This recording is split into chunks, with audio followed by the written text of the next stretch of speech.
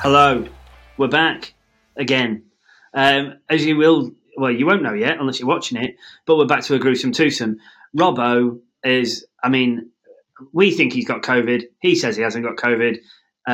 Eugene thinks that he's got a test that he got 2.5 years ago, and so that's why it's not working. But he sounds a bit like Darth Vader, and so he's evidently not very well.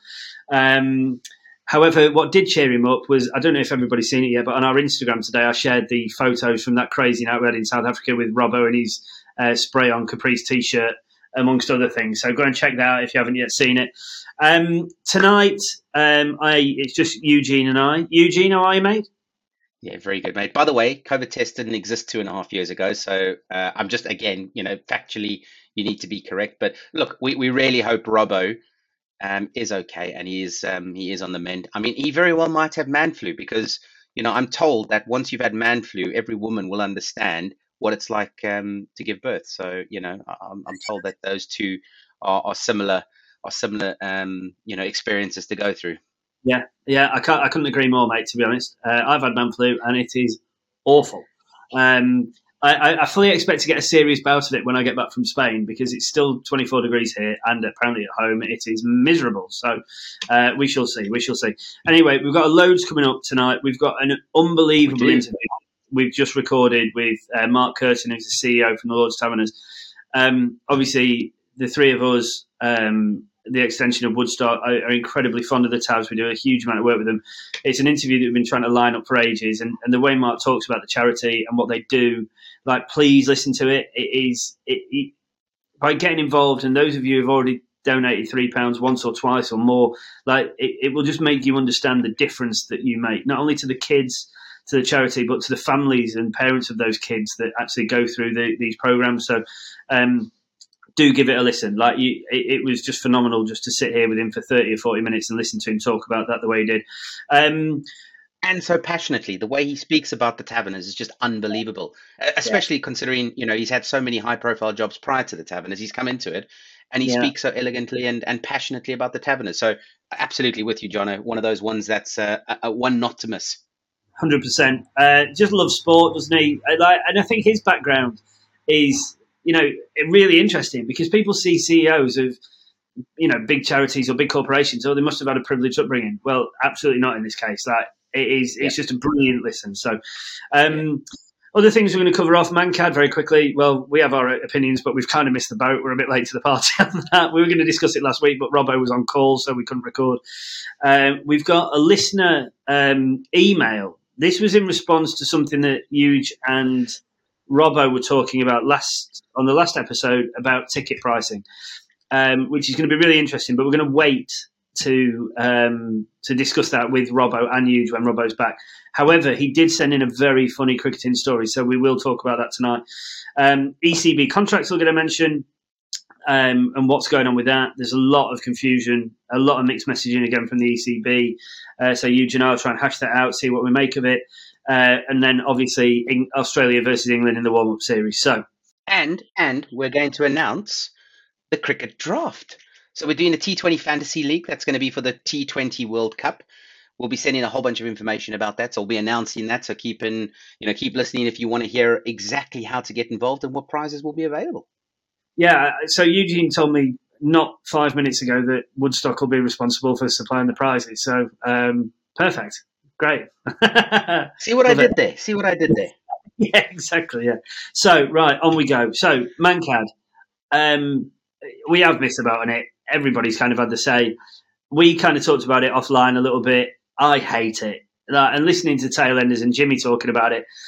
And this is, I think, where my point of view is with it. At no point, and I'm 39, I'll be 40 in January, but, we're a similar age. We've both been playing cricket for such a long time. And I think maybe it's not a generational thing, but in all the cricket I've ever played, I would never consider doing it. And I don't feel I've ever been part of a team that would see it as acceptable to do that as a dismissal within cricket. I just think it's the lowest of the low. Yeah, and I think it depends. I 100% agree. I think it's got to do with a demographic and an age thing, or experience, if we want to be politically correct. Also, I found out after having these conversations for the past a year and a half of Mancad or run out, as it's now called, as they've changed the rules. I also think it depends on which region of the world you come from, because in India, as an example, it's a perfectly good way to get out at any stage, and they've been Yeah, doing it for years and years.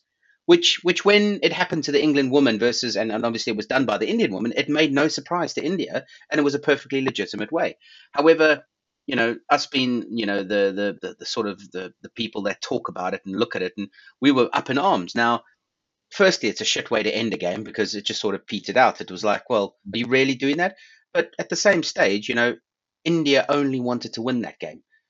Opportunity at Lords to get a win under the belt. Will you do anything? Well, in their case, when you look at where they come from, and how easy it is and how unfrowned upon it is within India, it's a normal dismissal. It's exactly like getting bowled. Actual fact, you don't even have to appeal. It's a well-known dismissal in India, where it's not so well known here, which is why it's raised so much controversy and so many questions from a lot of people.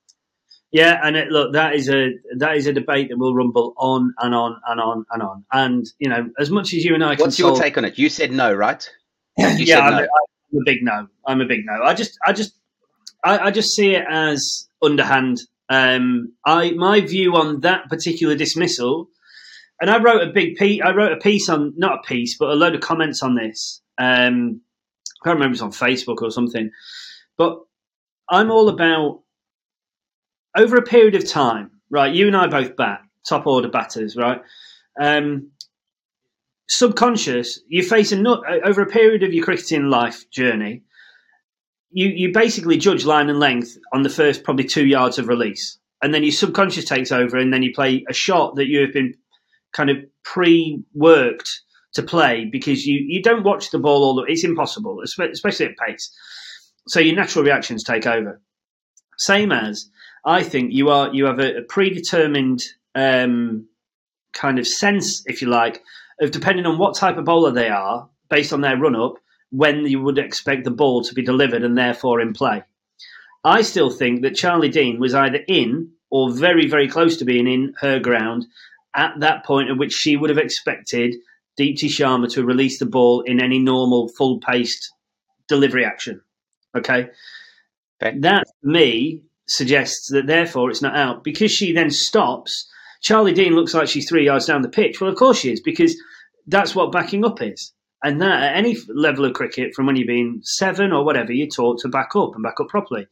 So by the point that the bowler releases the ball, you should be just in your ground. But as soon as that, then you try and advance down the wicket. You're not looking at the bowler. You have to be looking at your opposite number at the striking end, the batter facing, in order to see, to be able to adjust and react to what happens once they've made contact with the ball, if they do make contact with the ball, as quickly as possible, in order to try and score runs. That's the point of the game. Yeah. Look, there's a lot of grey area here. There is. I'll give you my take on it. I'm with you on it. I don't like it. However, it's becoming so fashionable now. I think about it from my own cricketing point of view. First of all, I'm not the quickest between the wickets, right? So you try and gain as much advantage as you can. Not saying that you're cheating, but you might be taking a couple of yards more than you should. Given that this has become so fashionable now, instead of having to watch the batsman belting a ball back at me when you're at the other end, as an example, I now have to concentrate on the bowler for a bit longer, which means, it means a little more concentration. But from my perspective, look, it's fashionable, so therefore I'm going to pay a lot more attention. And I think all of our listeners will too, because it's become so fashionable. So just stay in your crease. If you stay in your crease that second longer, there might be more run-outs now because you're actually not backing up as far. But look, I think what it is it's done now. We've learned our lesson. Well, I hope we've learned our lesson. And if people do get run out, can we not have the conversation about it anymore? Because it's fashionable now, and it's a good thing to do if you're out your ground. I'm never going to do it. You're never going to do it. And I think, that's where we'll stand with it. Yeah, I think it's as you quite rightly point out, depending on, how widely accepted it is in whichever community in which you play your cricket predominantly, or how you're brought up to play cricket, will depend on who does it, who doesn't do it, etc., etc. But yeah, we shall move on. It's not something that we're going to solve between the two of us, and even less likely if Robbo was here. So, right, ECB central contract. Now, are you surprised? Well, What by one more so than any of the others? I would say Okay. maybe two. Um, now, a number of times on this podcast, I reckon it's got to be 18 months. I have referenced a conversation with someone who really, really, really, really, really does know about a certain Jofra Archer, right? Whereby the ECB bowled him into the ground when he was injured and basically fucked his elbow. And not Okay. summer gone, summer before, I was told explicitly by this person, I don't think he will ever play red ball cricket again, let alone Test cricket for England. Now, that person may be wrong, but considering who this person is and the role they hold within cricket, I would be very, very surprised if they were wrong. Yet Jofra Archer has been given a full central contract multi-format. So I'm surprised by Did you that. not see him bowling in social media? He's been bowling. Haven't you seen the social media Yes. posts that he's been Yeah. posting? Well, there's a big difference being able to be a T20 franchise player and bowl. You can see someone bowling three balls in the net in Barbados. Well, if you're going to become a T20 franchise player and work 6 months of the year and earn 3 times as much as £1 million central contract, that's fine. Is he going to be able to bowl 3 spells of 8 overs a day for 2.5 days during the course of a test match for 5 test matches a year for the next 3 to 5 years? No, I don't think he is, and the information I've been given would severely stack in my favour. Now, The is only that thing I'd say is Tamal Mills and a bunch of other people have had cricket-ending career injuries, and they've come back. not to That's the play only thing I'd say. I'm using Tamal Mills. not to play red ball cricket? I agree with that. I agree with that. I agree with that. White ball cricket, different conversation, obviously, because it's shorter Exactly. spells, right? So if Jofra had been given an incremental contract, where he's predominantly white ball, no problem. Why has he been given a test contract? Now, are the ECB going, really sorry for basically ending your red ball career? Maybe, yeah, maybe. It's £1 million. Don't know. Look, the ECB work in funny ways. We all know that. You don't need to be Einstein to figure that out. The amount of problems that they've caused to the national game over a long period. But that one I was really surprised with. The other one that I'm kind of surprised by, but actually thinking about it, maybe not, is David Malan going to play Test cricket again with the emergence of Livingston, Harry Brook, a couple of others? Maybe not. Like Keaton Jennings has got back in. Alex Lees has obviously been dropped for the Pakistan series. So maybe not so much with David. Alex Hales, the real big case in point. I kind of think by him not even being given an incremental contract that they're basically going, look, you bat really well in Australia. He owns the Big Bash most years. T20 World Cup's there, coming open, but we're still really not that sure about you as a bloke, so we'll kind of use you and abuse you, and then off you go. That's my view. We're kind of waiting for Jay Roy to get back into a bit of form, and then we still see him as the future because he's a few years younger than you. Jay Roy's gone down to an incremental contract. He's not going to play Test cricket again. That experiment didn't work. Other than that, I think they're pretty set. I don't really have any problems with any of the others. I don't know what you think. Yeah, I agree with that. It's interesting because I remember, what was it, a year ago, Johnny Bairstow lost his contract completely, right? And then he came back into Test cricket and he scored 1 million runs.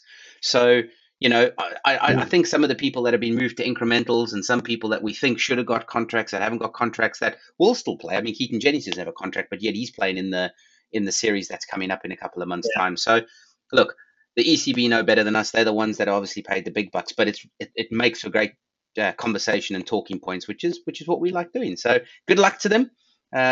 Really looking forward to seeing how they progress over the next 12 months. Well, how have they progressed over the last few days? Obviously, 4-3 win against Pakistan.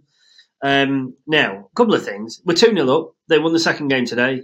Obviously, Australia played their Z side in the first game. And to be fair, Australia got a lot closer to that total than they should have. But we won the game. Today, they then bring Cummins, Hazelwood, Start back in. And we won by 9 runs, I think. So we're 2-0 up. Unassailable lead in a 3-match series. Which is great. I think it's the what you gave me a stat earlier. Just remind me about that. We've beaten them twice since what was it? So yeah, what a stat. It's these past 2 wins are the first time in Australia. I think for the last 13 games. I might be wrong there. I might have misread that on Twitter, but you believe everything you read on the internet. But yeah, it's one of those where it's unbelievable from England to come out just prior to a World Cup and actually start stringing some performances together. I'm gonna raise an unpopular opinion. Should Ben Stokes be in the side? And I really like Ben Stokes as a player. I think he adds great value. And look, he adds two facets, right? Well, three, if you look at his fielding today. One, he didn't score many runs in game one. He hasn't scored many runs in game two. He bowled unbelievably well, even though he only bowled 2 overs. And that 6 that he saved was just superb. But are there better players in the squad that could be in his place? Unpopular opinion, I know, but I'm going to throw it out there. I hear this a lot, and I have heard it a lot. There's a lot of this being bandied around. So obviously I do some commentary for Guerrilla Cricket. They've all been talking about it.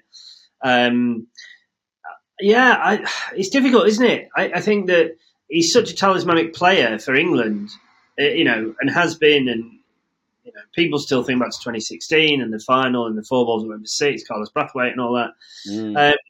I just wonder whether, and this is the weird way that cricket works. I think at all levels you have, I think sometimes too much of an allegiance to people based on what you think they can do rather than what their current performance levels. And I think that with Ben Stokes having walked away from 50-over cricket, are they actually then going to say, sorry, Ben, we know on your day, and you look at his performances in the IPL and stuff, like he's still an X-factor player.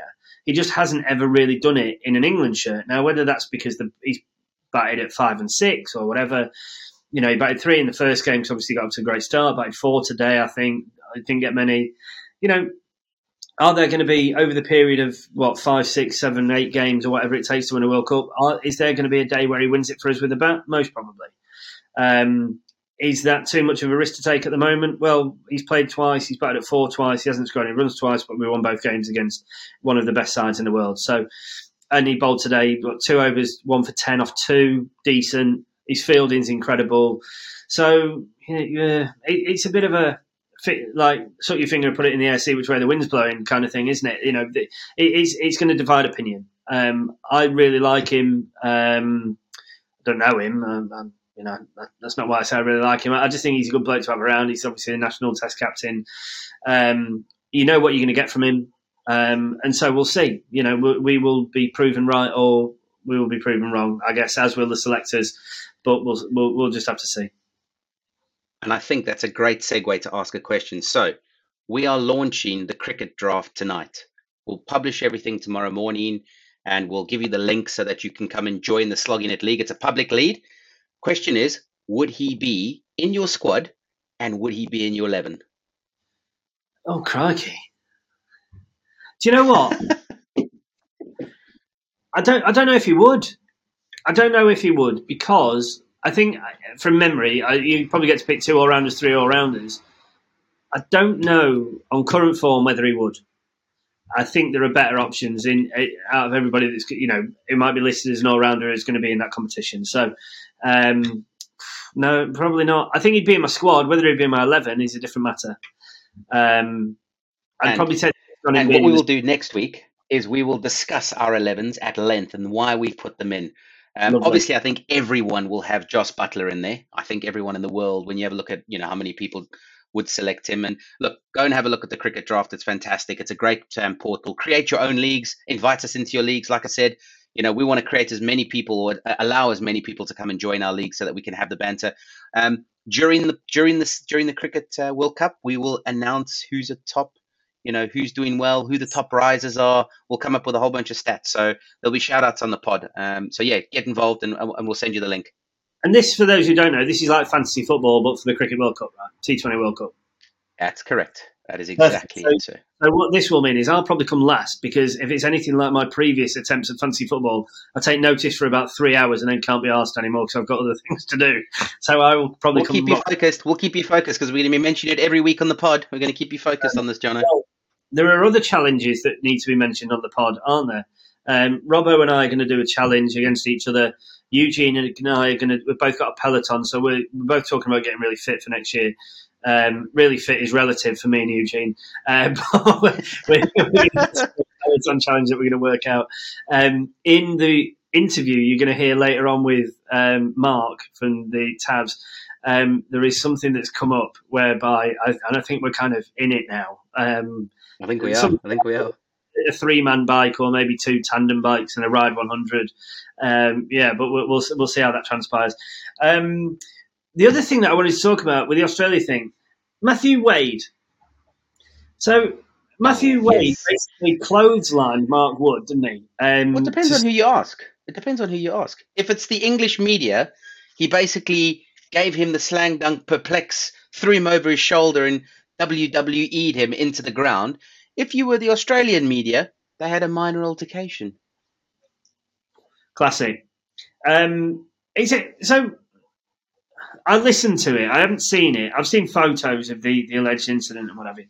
I'm more interested in, do we think that Joss was right in saying, and he's come out afterwards and he's basically said, look, we're in Australia for a month or 6 weeks.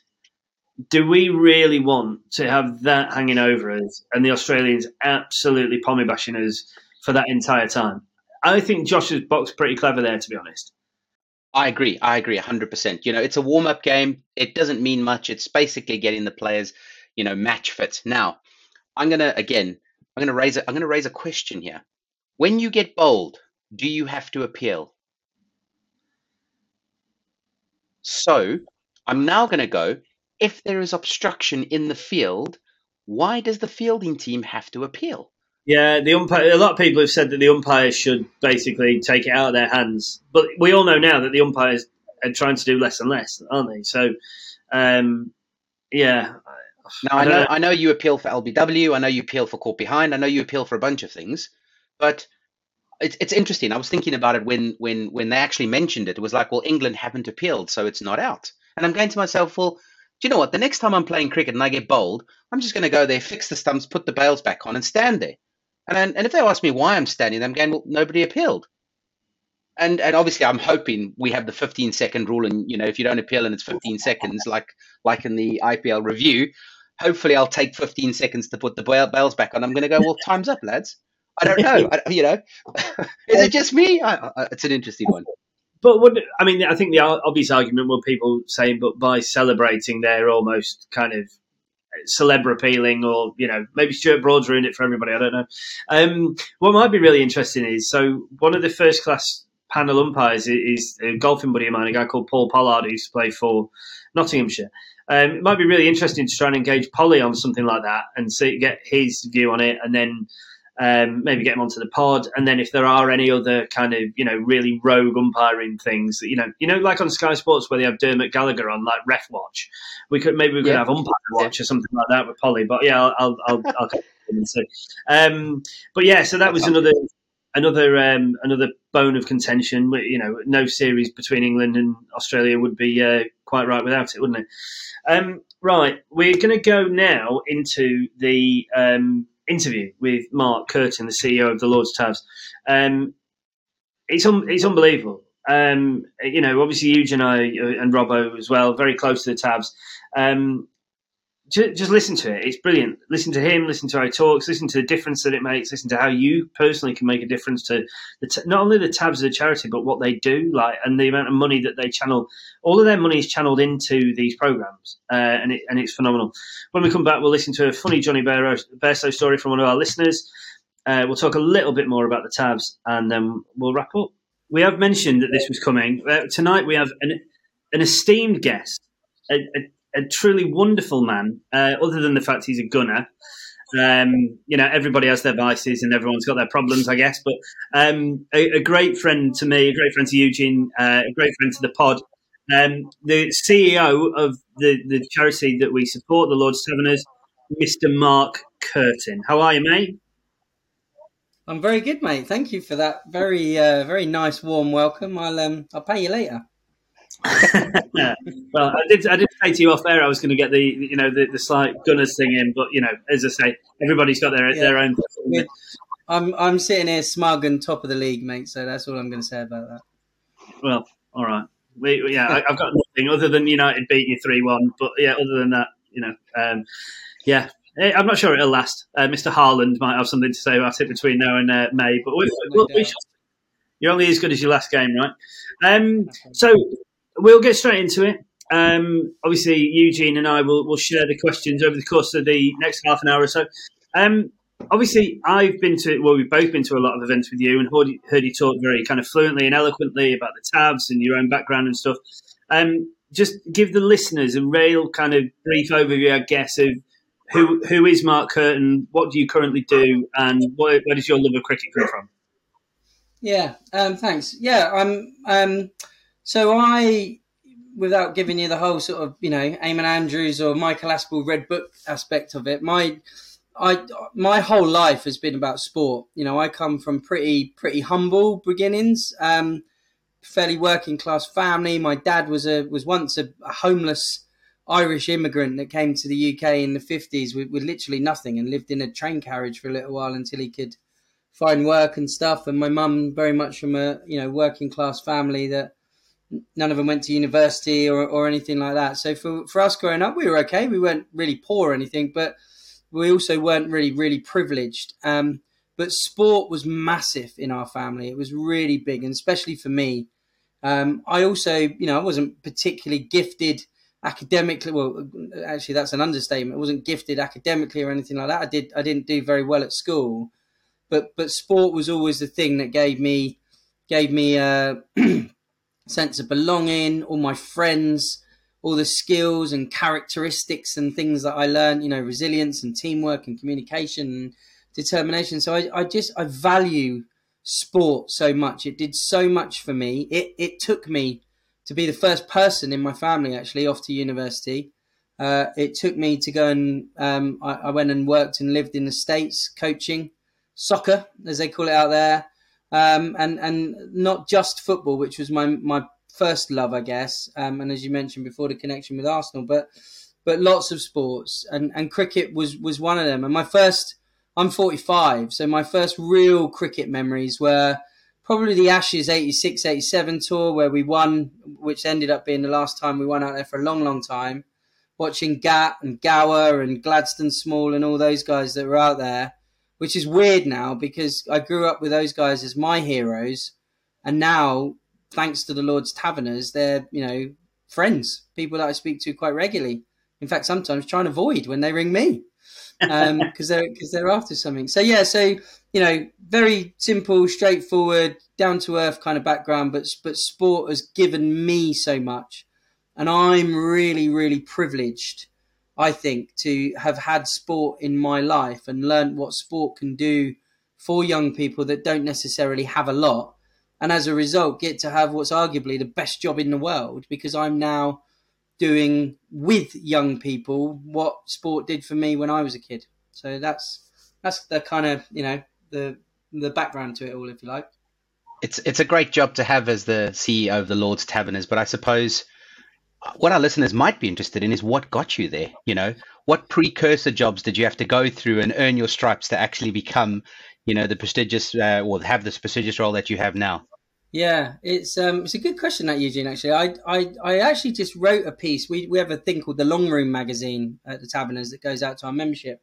I just wrote a piece for the next issue at the weekend, and in it, one of the things I said was, I used to think people like me, from my background, don't get to become the chief exec of an organisation like the Lord's Taverners, because it's so prestigious and so on. But the answer to your question is first of all, having played a bit of football, almost made it professionally. I wasn't very good, so that didn't work out. But I got into coaching really young, and I loved working and leading other people. Leading, at that stage, it was my peers or younger kids, slightly younger than me. Took me out to America, 2 years, 2 amazing years in the States.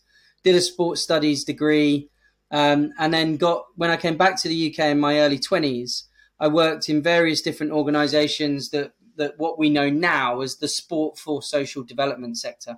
So I did some work with organisations that some people would have heard of, that like Sport England, Sports Coach UK, or UK Coaching as it's called now, and did various sort of project work. I worked as a sports studies teacher at a college in Milton Keynes for a while. But then the real big career opportunity for me came around about 2007. I was in my late 20s. And I went to work for a charity called Greenhouse Sports. And there was a guy there called Michael DiGiorgio, who even to this day, Mike has been in my private life, my father figure. It's just the most amazing guy. Founded this charity that used multiple sports. Greenhouse, funny enough, just recently has started venturing into cricket, but table tennis, basketball, football, swimming, lots of work with young people with disabilities. And at quite a young age, 29, I got given the grand title of Chief Operating Officer at Greenhouse Sports.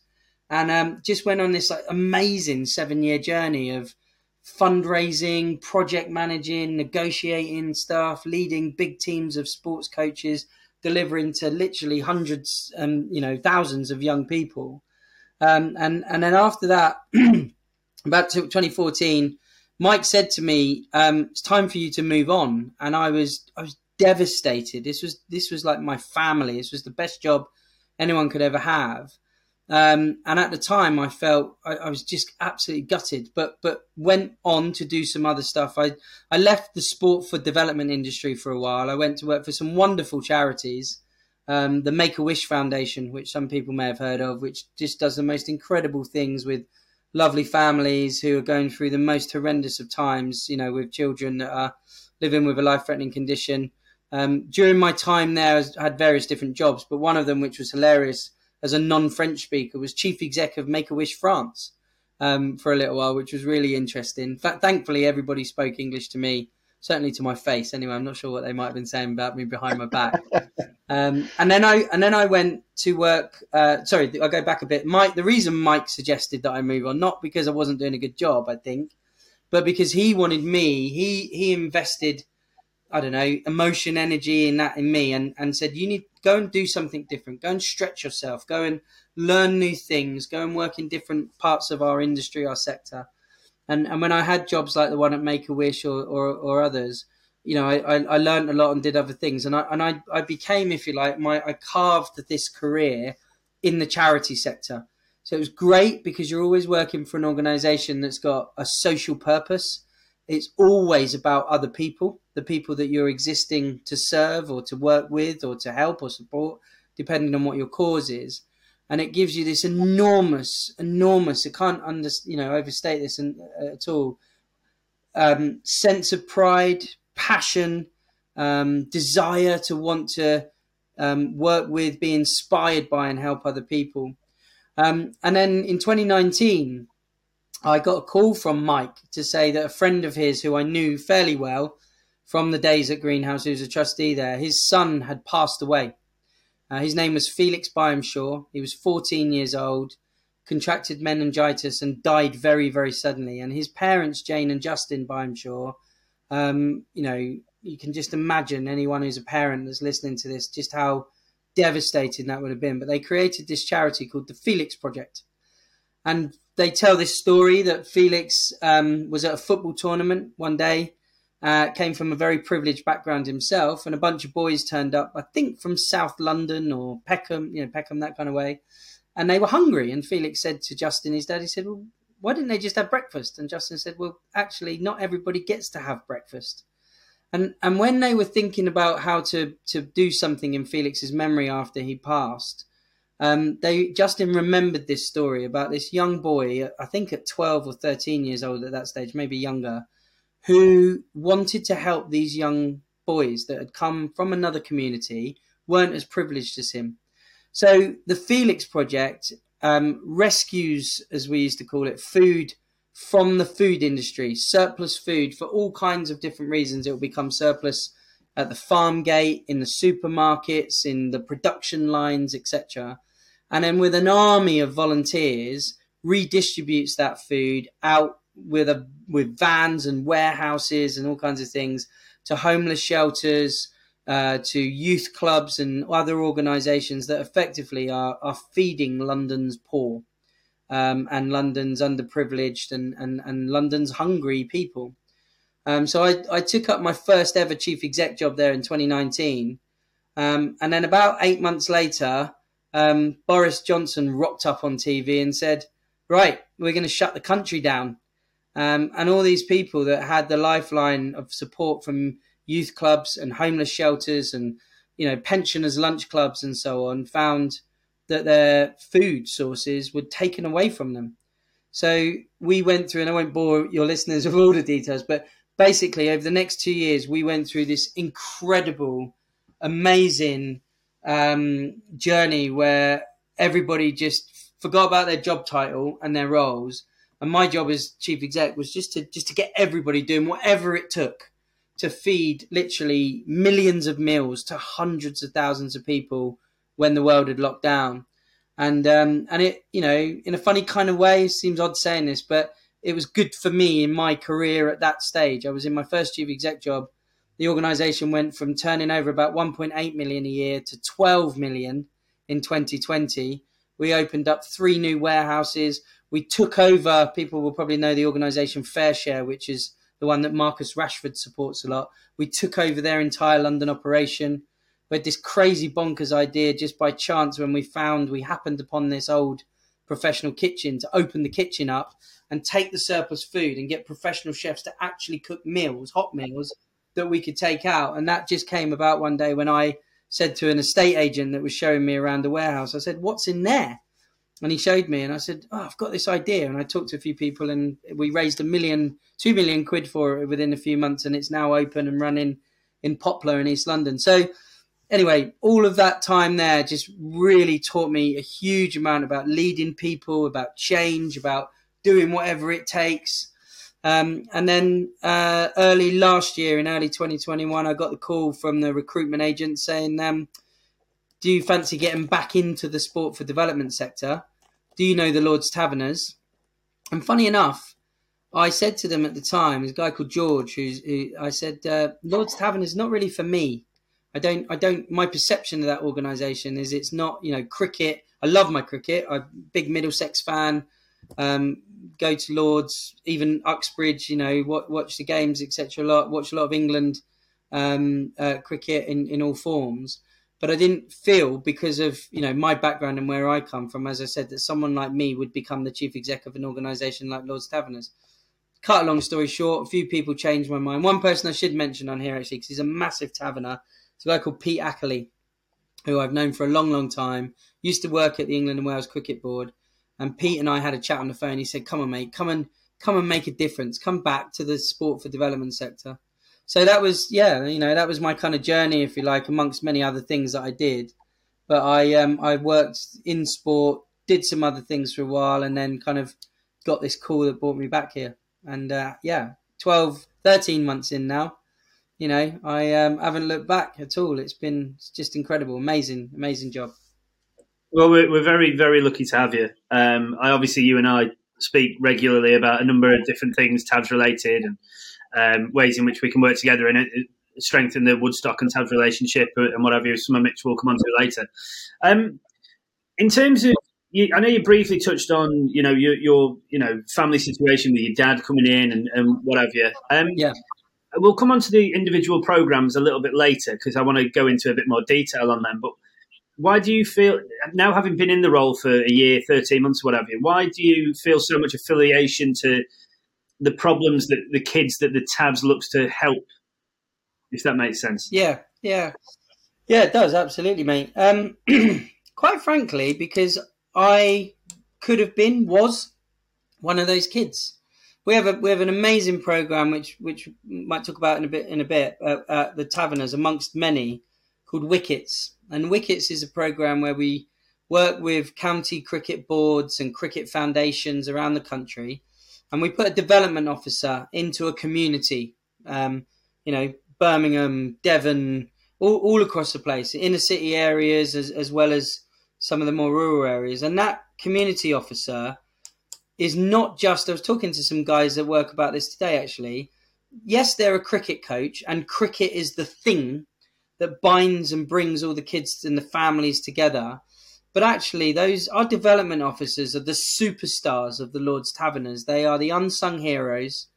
They're not only great coaches, technically, but they are role models. They are mentors. They're the Pied Pipers, if you like, in the right context of what we do. And those guys, quite often, they'll be the young people they'll be the role model or the security, the thing in that young person's life that they go to for, for advice, for guidance, for safety, for leadership.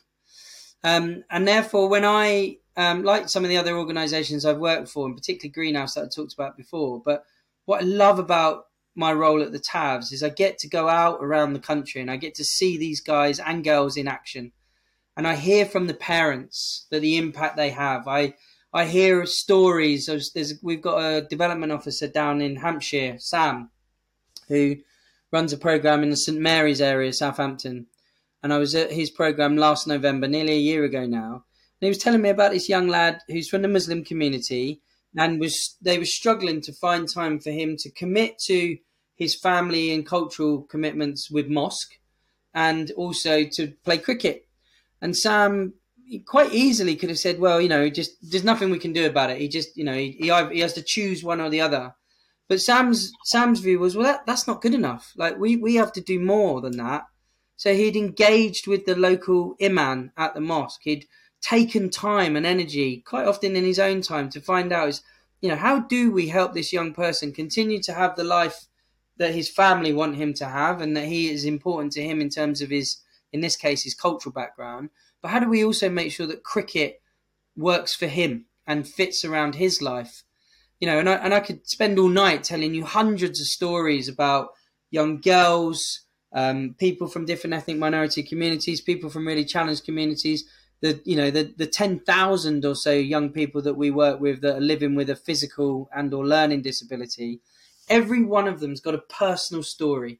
What has cricket done for me? How has cricket helped me to overcome the challenges, to make friends, to be more confident, to become independent? Jono, you'll remember we sat at Lord's in July with your good friend and a massive good friend of the Taverners, Toby Tarrant, hosting our Super Ones awards evening. And we had 4 young people, all very different, all living with different disabilities that night, that received an award. And they all had an amazing, compelling story. And at the heart of it was a coach, a development officer, the Taverners Super Ones program that enabled them to be empowered and overcome the challenges that they face. And Toby did a brilliant job that night. Love Toby to bits. Where he interviewed 2 mums, if you remember, on stage. Yeah. And they just talked about not only the impact on their kids, but the impact on them as a family. So going back to your question, the reason I love what we do so much is, TAVs is great. It's fun. We play golf. We go to lunches. We get to, have the privilege of cricket matches and all the things that is great being part of the TAVs and raising funds. But it's the why we do what we do. It's hearing those personal stories, listening to Maria, Ryan's mum from Crawley in Sussex, who talks about how cricket may have just saved his life, has made his life so different, so enriched. Mm. And I just think for me, when I was a kid, some of the challenges that we faced, as I said, my Anglo-Irish family, we lived in London in the 80s when a lot of the Irish, like people like my dad, were told that they were either drunk or they were a terrorist, or faced a lot of prejudice myself that I know that many others have faced in different ways. But whenever it was a football or a cricket or a basketball or whatever team, that was all left at the door. We were teammates. We all played sport together, and I see that now in those stories of those kids that come to our programs. And thanks to the support, I'm sure many people listening to this podcast, to those that come to Taverners events and stuff. Isn't it amazing that a whole bunch of us, that literally thousands of us, come together to make that happen through fundraising and working with companies like yours, Jono, Woodstock, and so on. It's just so that's what when the weather's crap and I'm not like you in Spain enjoying a glass of wine and it's 24 degrees. That's what gets me out of bed on a cold, wet Monday morning. It's great to hear you talk so passionately about the TAVs, and it's a privilege for Slogging It to have been associated with you guys for the past 2 years and have the opportunity to try and raise some money and see what we can do and what our listeners can do. But in your eyes, why is the TAB such an amazing charity? I mean, you've obviously spoken so passionately about everything already, but if you were to sort of single out one thing, what would you say about it? People. It's all about people, Eugene. There are some amazing, incredible people, and Jono, that are involved in the organisation. Thank you. Sorry, mate. Sorry. It's just so easy. But no, it's about people, and it's about passion, and it's about, there's a very famous story at the Tabs in 1950 when the Tabs, so there was a bunch of guys sat in a tavern pub at Lord's watching cricket, and as legend has it, turned around to each other and said, "Guys, isn't this game amazing? Aren't we privileged?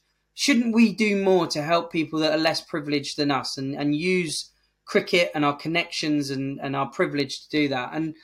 And whilst things have changed, and 1950 is a long way away from 2022, the principles and the essence of what we do are still there. People caring about other people and doing whatever it takes, raising money, raising awareness, sponsoring things, giving time, effort, energy. I always think about three things I've learned from a really lovely guy I used to work with at the Felix Project, that talks about how people are altruistic in their nature, which is the 3 T's: time, talent, treasure. You can give 1, 2, or all 3 of those things to a good cause. And I think at the Taverners, I've spent 12 months shocked, if I'm honest, about just how many people there are involved in the organisation. And the amount of times I walk into a room or go to an event and someone comes over to me and I look at them and go, "I should know who you are, but I cannot remember because I met 5,000 people last month." But everybody's got the same desire and determination. It's, what can we do? Have fun along the way, but what can we do to help those young people who are, in old language at the Tabs, not as fortunate or as privileged as ourselves? Amazing. I think you summed it up brilliantly. I want to come on to what our listeners and their extended networks can do to help the Tabs, because sometimes I wonder whether people think, is it worth me giving £3 through the text code that we always give out? Because is that really helping? So we'll come on to that and go into that in a lot more detail. We've touched a little bit on Super Ones and wickets. Obviously, there's table cricket as well. Can you just talk, about the differences between the 3, what the 3 are, how they help 3 different sections of society? I would say there are probably 3 showcase programs. I don't know if you'd agree. Yeah, absolutely. Yeah, they're what we call our core programs. We've got a sports kit program as well, and I know we'll talk about that in a moment. But the community programs, and I'm not going to bore everybody. When I came in last year, the board asked me to lead the re-strategizing at the charity. The charity's done lots of things that we're very proud of over the last 72 years that have all been quite different. It's been synonymous with things like minibuses and sensory rooms and wheelchairs for basketball and so on. But through a big, long process we went through with lots of members this winter or this last 12 months, we decided to focus where we're most impactful. And as I mentioned before, the stories that we hear from young people themselves, the feedback and the insight that we get from families and mums like Maria that we met at that night we had at Lord's, Jono, is that putting a coach or a role model or a development officer, whatever the job title may be, into a community to create something for young people to come and belong to and be part of every single week, all year round, with lots of other things that wrap around it, is where we feel confident that we make the biggest difference.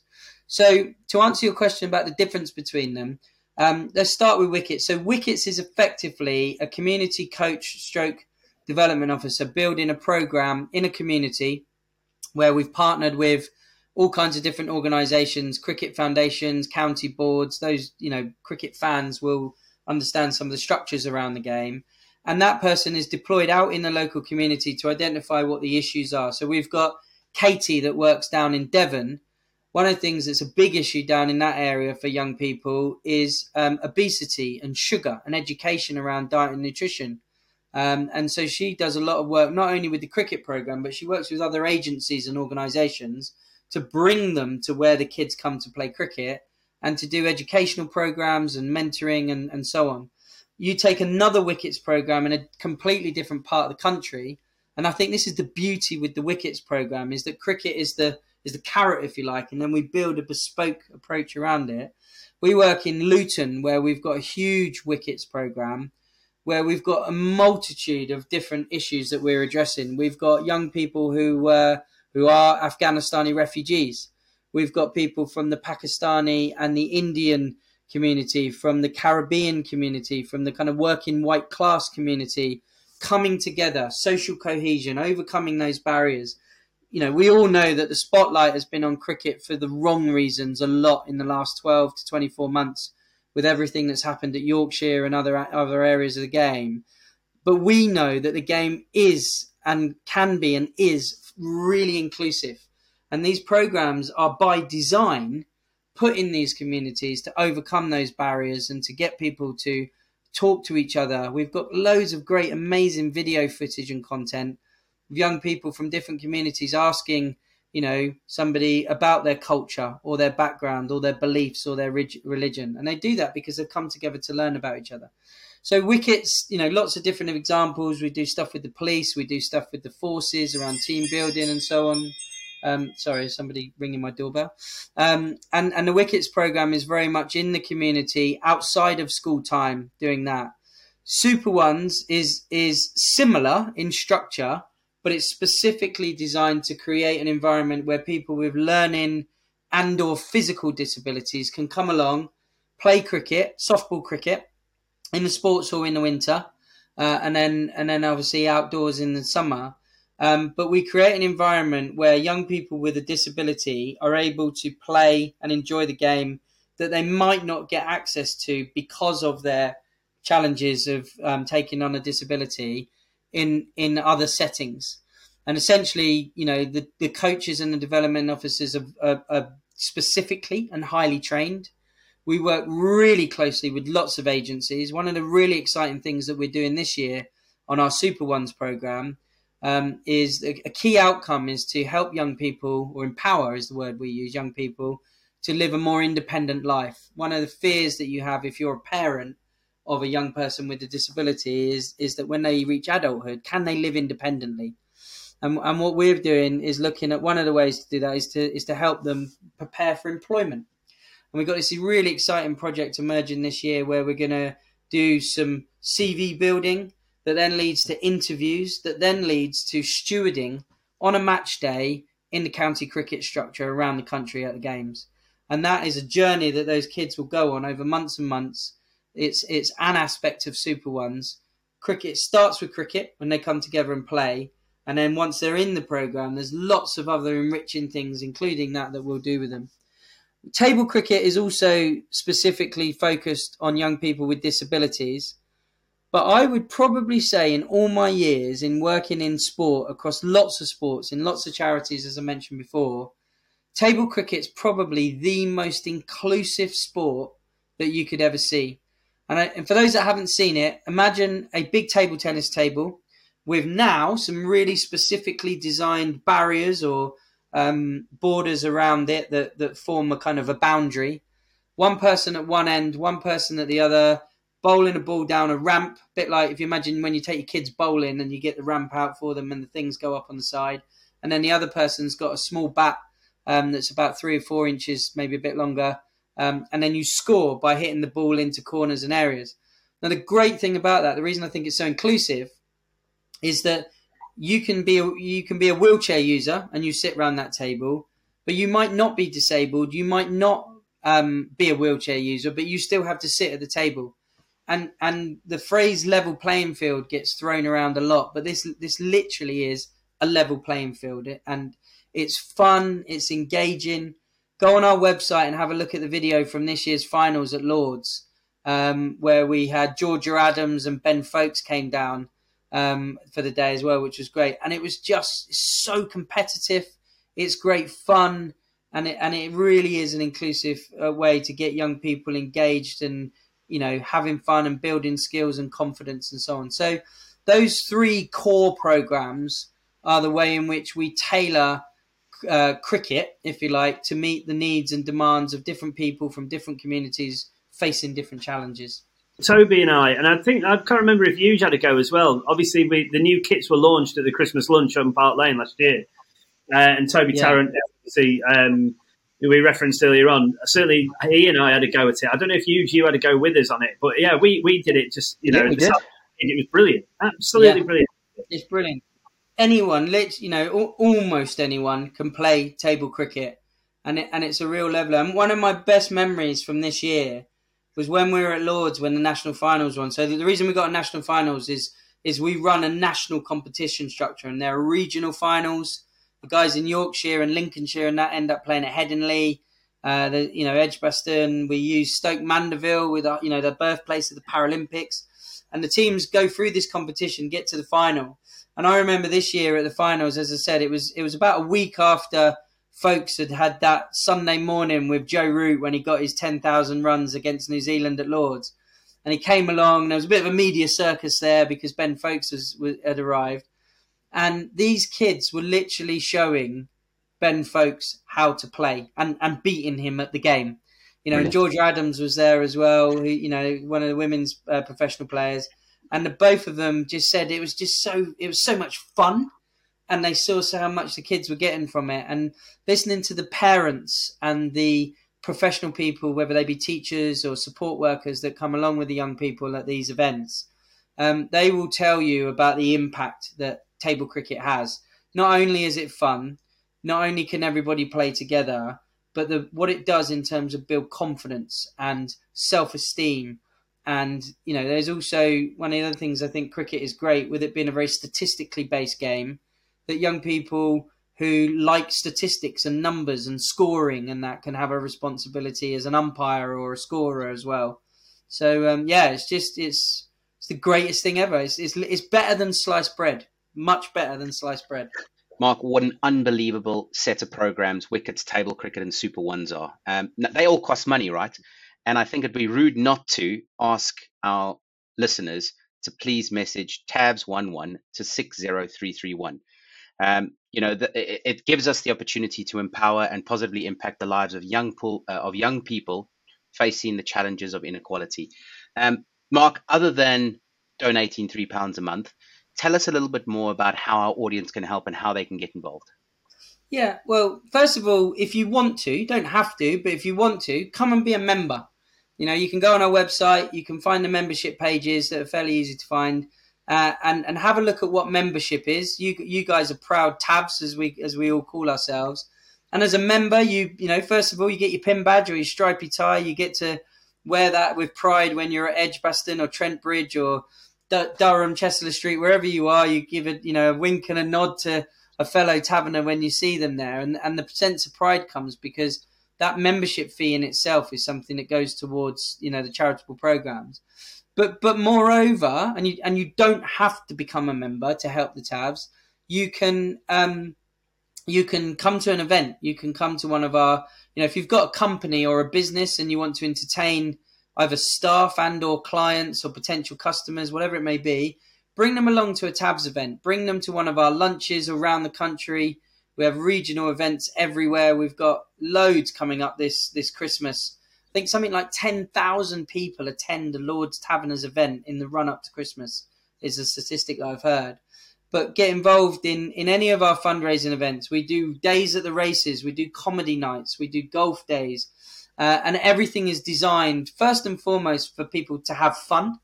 One of the great things, we three weren't we? We were talking just before we started recording about, last week, a couple of weeks ago at Lords, we had a tribute to Sir Michael Parkinson, who was the president of the Taverners once and has done loads of things over the years. And in that tribute event, there was the great, and the good of the celebrity world all sitting there at the table, having a drink. If you're that way inclined and you want to come along and rub shoulders with, the Chris Tarrants and the Michael Parkinsons and the Gats and the Gowers and the Gladstone Smalls and the Chris Cowdreys of this world, come and do it at a TAVs event. They'll sit and talk to you all day long about their passion for cricket, passion for the game, passion for what we do. Titles and everything are all left at the door. And you can, if you've got a few quid in your pocket, you can bid for stuff. you can actually get some amazing stuff. Sometimes, win a 4-ball at a place like Wentworth or Sunningdale, or we've always given away tickets for. There's a certain cricket series coming up next summer that both the men's and the women's team, are going to be playing against those boys and girls from down under, and there'll be events where tickets are raffled off. All those kinds of things. So get involved in our events. Come and help. And then the other thing that we ask people to do, particularly something that's relatively new to our organisation, but we've got some really good examples of this. For example, with Berkeley Homes, the Berkeley Foundation, part of the Berkeley group of businesses, is we want to work more with businesses. We want businesses, not just because we want to go cap in hand and ask for money, but we want people and expertise from within different businesses to help us get better as a business, as an organisation.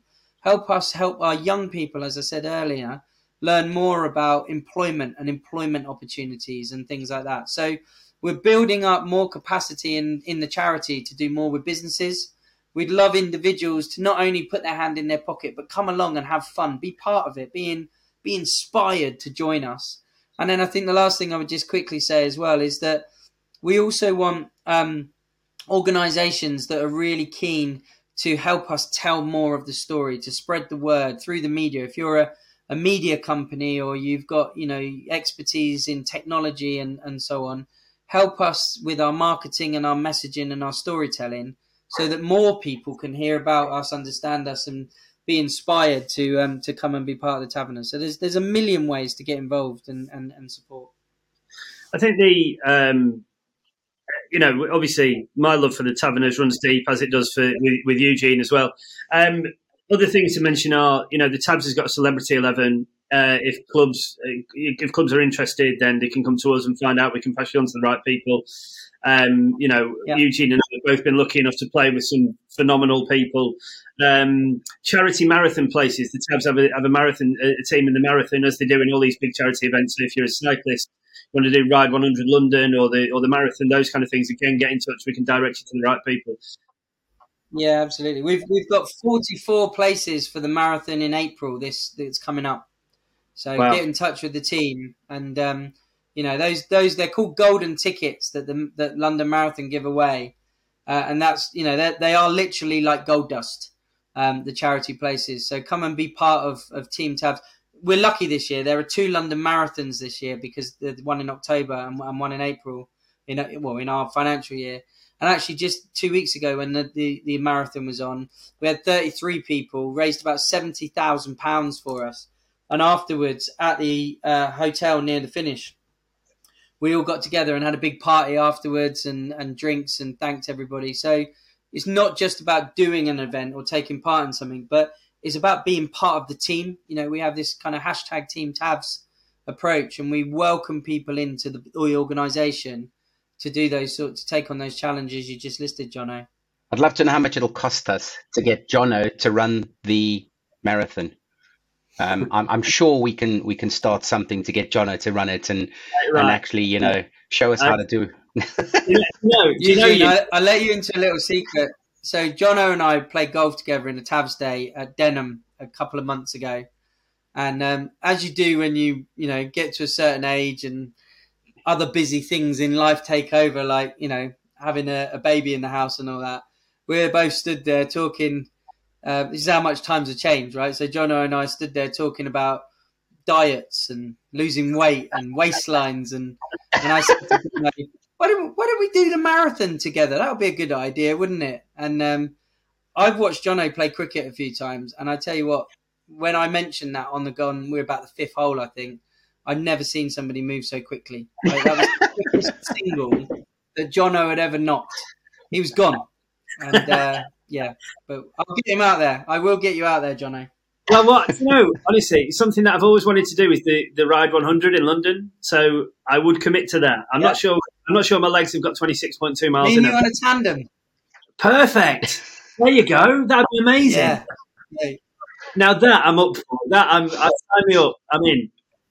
And if you can get a 3-man, you can see Eugene's peloton in the background. We could even get you if we can get a 3-man. We're all in. Yeah. We only have to do definitely up for that. The other things that I wanted to mention just about Parky Singh. I gutted that I couldn't be there. I've had the pleasure of meeting him twice, playing for his select 11 twice. Just what a man! The most phenomenal thing I think that the Tabs have ever done. They managed to get Michael Bublé defrosted a month early, so he recorded a personal message, didn't he?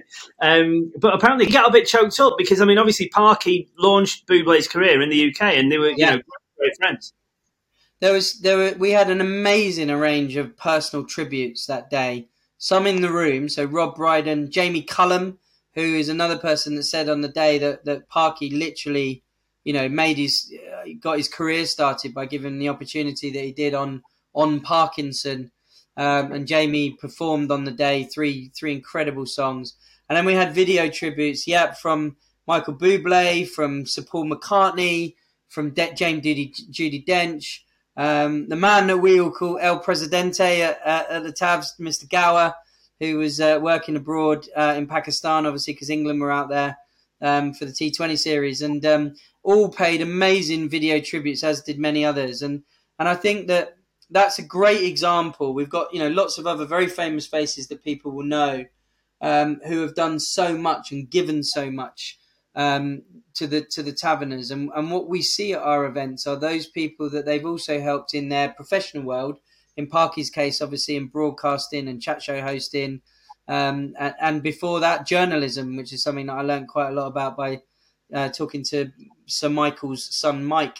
And people are really, want to come back and help and give. I'm sure you won't mind me saying, I phoned Rob Brydon at the risk of name dropping a couple of days after the event to thank Rob for coming to the event and doing what he did on the day, which was hilarious, funny, along with Barry Humphries of Dame Edna fame. And Rob and I chatted on the phone for ages, and Rob was just so gushing and glowing, if you like, in his praise of Parky and what Parky had done.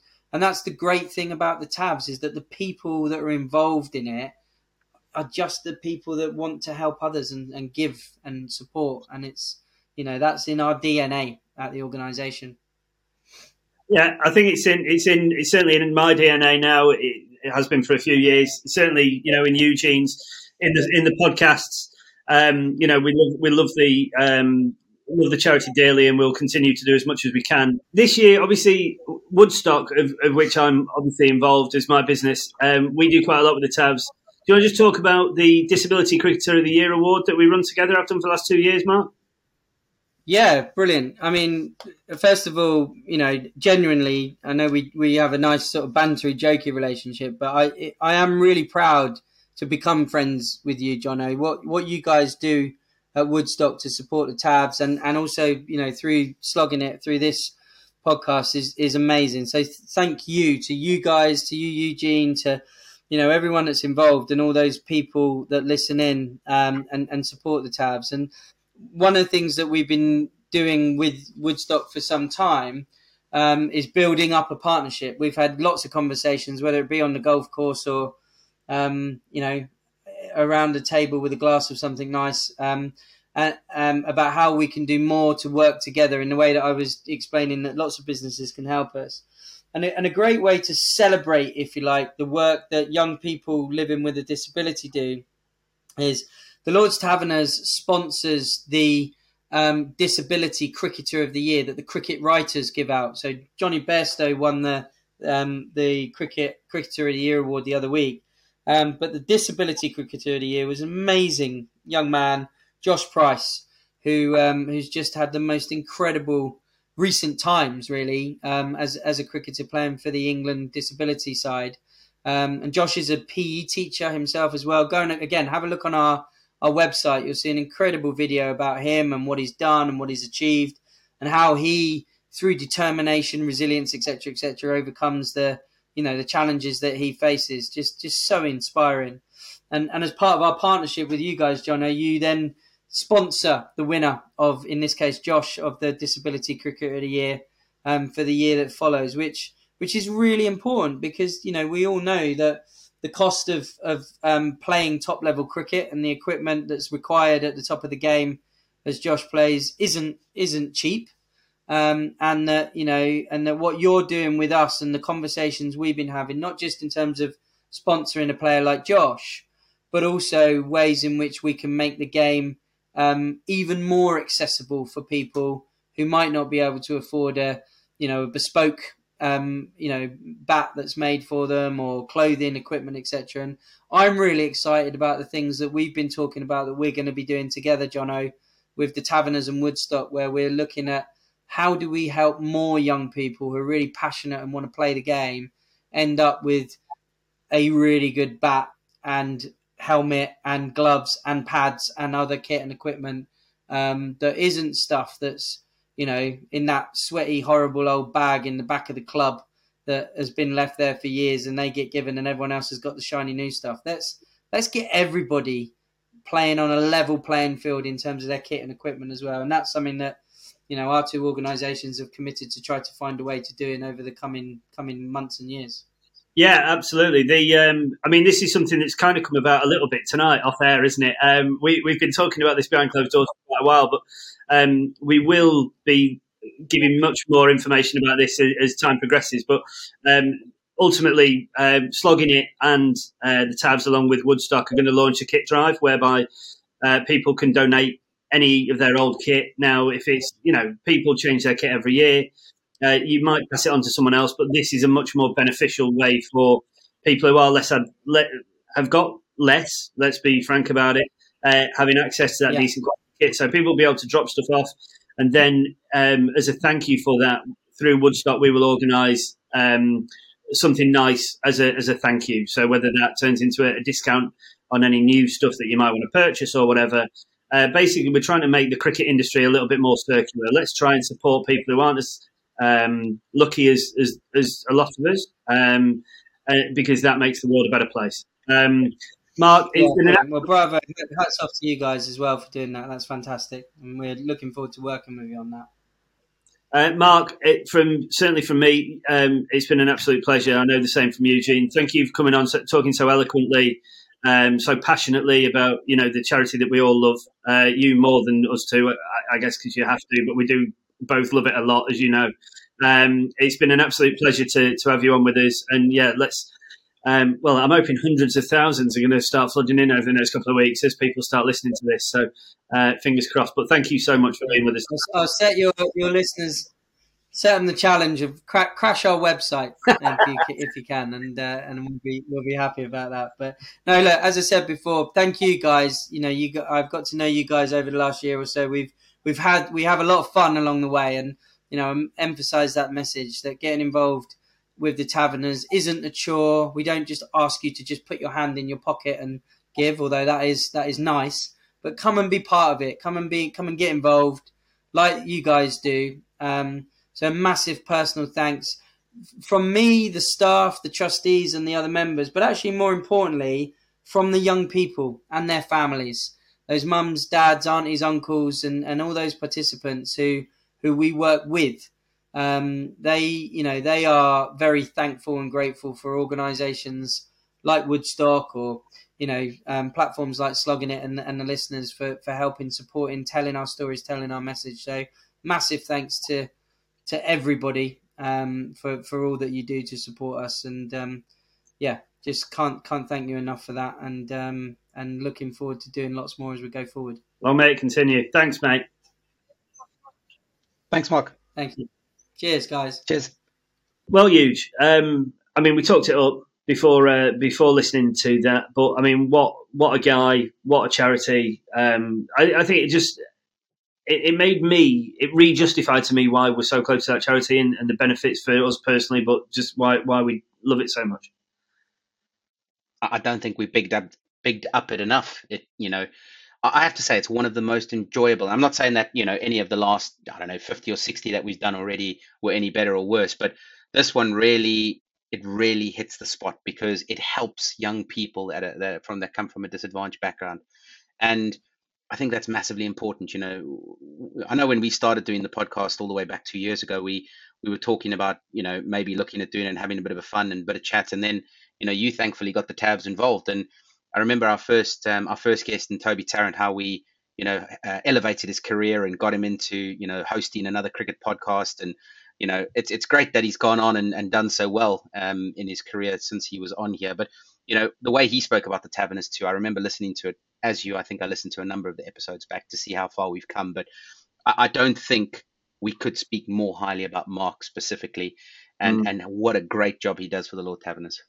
Yeah, I mean, we're very lucky. We get to see the nice sides of it. And something that Mark said really struck with me. Like, anybody listening to this, like, whether you like ex-cricketers, like, I have these really weird times where, like, I'll get a text from David Gower or Mike Gattin, who I now am lucky enough to call friends. Like, we go and socialise with them at these events, like, and it's weird when those people you've grown up with as heroes know your name and actually approach you to have a conversation rather than, just trying to hang around and say hello and stuff. What Mark says about them always being fun, like there's like golf days, there's events, like, all these dinners and stuff. Like, you get to rub shoulders with some of the most phenomenal people. It really is such an amazing charity. What they do, if you want to go and play in a golf day or whatever, like, just get in touch. We can give you all the information. If you want to come with us, like, we take tables at stuff. Come and be part of Slogging It tables at Tabs events and see what it's all about. Loads of fun. You get to meet some really cool people. You get to have a beer. You get to eat some really nice food. Like, we'll go to the balloon debate in December. We'll take a table at that where you get to eat dinner in the long room at Lord's. Like, how many people can say they've done that? Like, there's so many amazing things. So, but yeah, so that's just please, just consider getting involved. Come through us. Come with us. Like, it's just a phenomenal thing. Before we finish, Huge, we had this email in as a reference earlier about the ticket pricing thing that I know I sit on one side of the fence. You and Robbo disagreed with me, and then naturally, we disagree. Obviously, and then this listener disagrees with you and agrees with me, which is perfect. But we'll talk about that when Robbo's back. It's only fair. But he did also send in a very funny story. So. He writes, Johnny Layton, this is from. On a lighter note, here's a funny story about the angry ginger man that is Johnny Bairstow. In 2021, I was invited to Headingley for day 3 of the England-India Test match. The day included all you can drink, and boy did we take advantage of that. As we were leaving, an hour or so after the end of play, a black Land Rover Defender pulled up on the pavement outside the gates of the ground. In the driver's seat was sat none other than Johnny Bairstow. I approached Johnny and asked for a picture, only to receive, in reply, a point-blank no. He then pulled off and joined the traffic waiting at the lights. Not taking no for an answer, I went and stood in front of the bonnet and took a selfie of me and Johnny's car as he drove it. The lights changed at this point, and whilst I was stood in front of the bonnet, the car revved and began to pull off, causing me to dive out of the way. Don't meet your heroes. Slog on, Johnny. That's not Johnny Bairstow. It's about Johnny Bairstow from Johnny Layton. But yeah, no, Johnny Bairstow isn't in the habit of trying to run over his fans. But yeah, it was quite funny. I was actually there at the time. But yeah, it was hilarious to watch Johnny Layton pick himself up off the page. And now Johnny has started a trend now. We are now getting stories from our listeners. Please send more of them in. info@sloggingit.co.uk. That's the one. See what I did there? I got it right for a change. Yeah. Cricket and jokes, funny cricketing stories. They're just about stuff that you've seen on the cricket pitch, or it can be about cricketers or whatever. But yeah, so that's it. Episode 2, Series 3, done and dusted. Robbo, we hope, will be back and off his deathbed next week. But until then, Huge, as always, it's been a pleasure. Thanks so much to Mark Curtin again from the Tabs. From coming on to talk to us about the amazing, amazing work that they do and how you guys can get involved. And we can't wait to speak to you again next week. Ta-ta for now. See you later.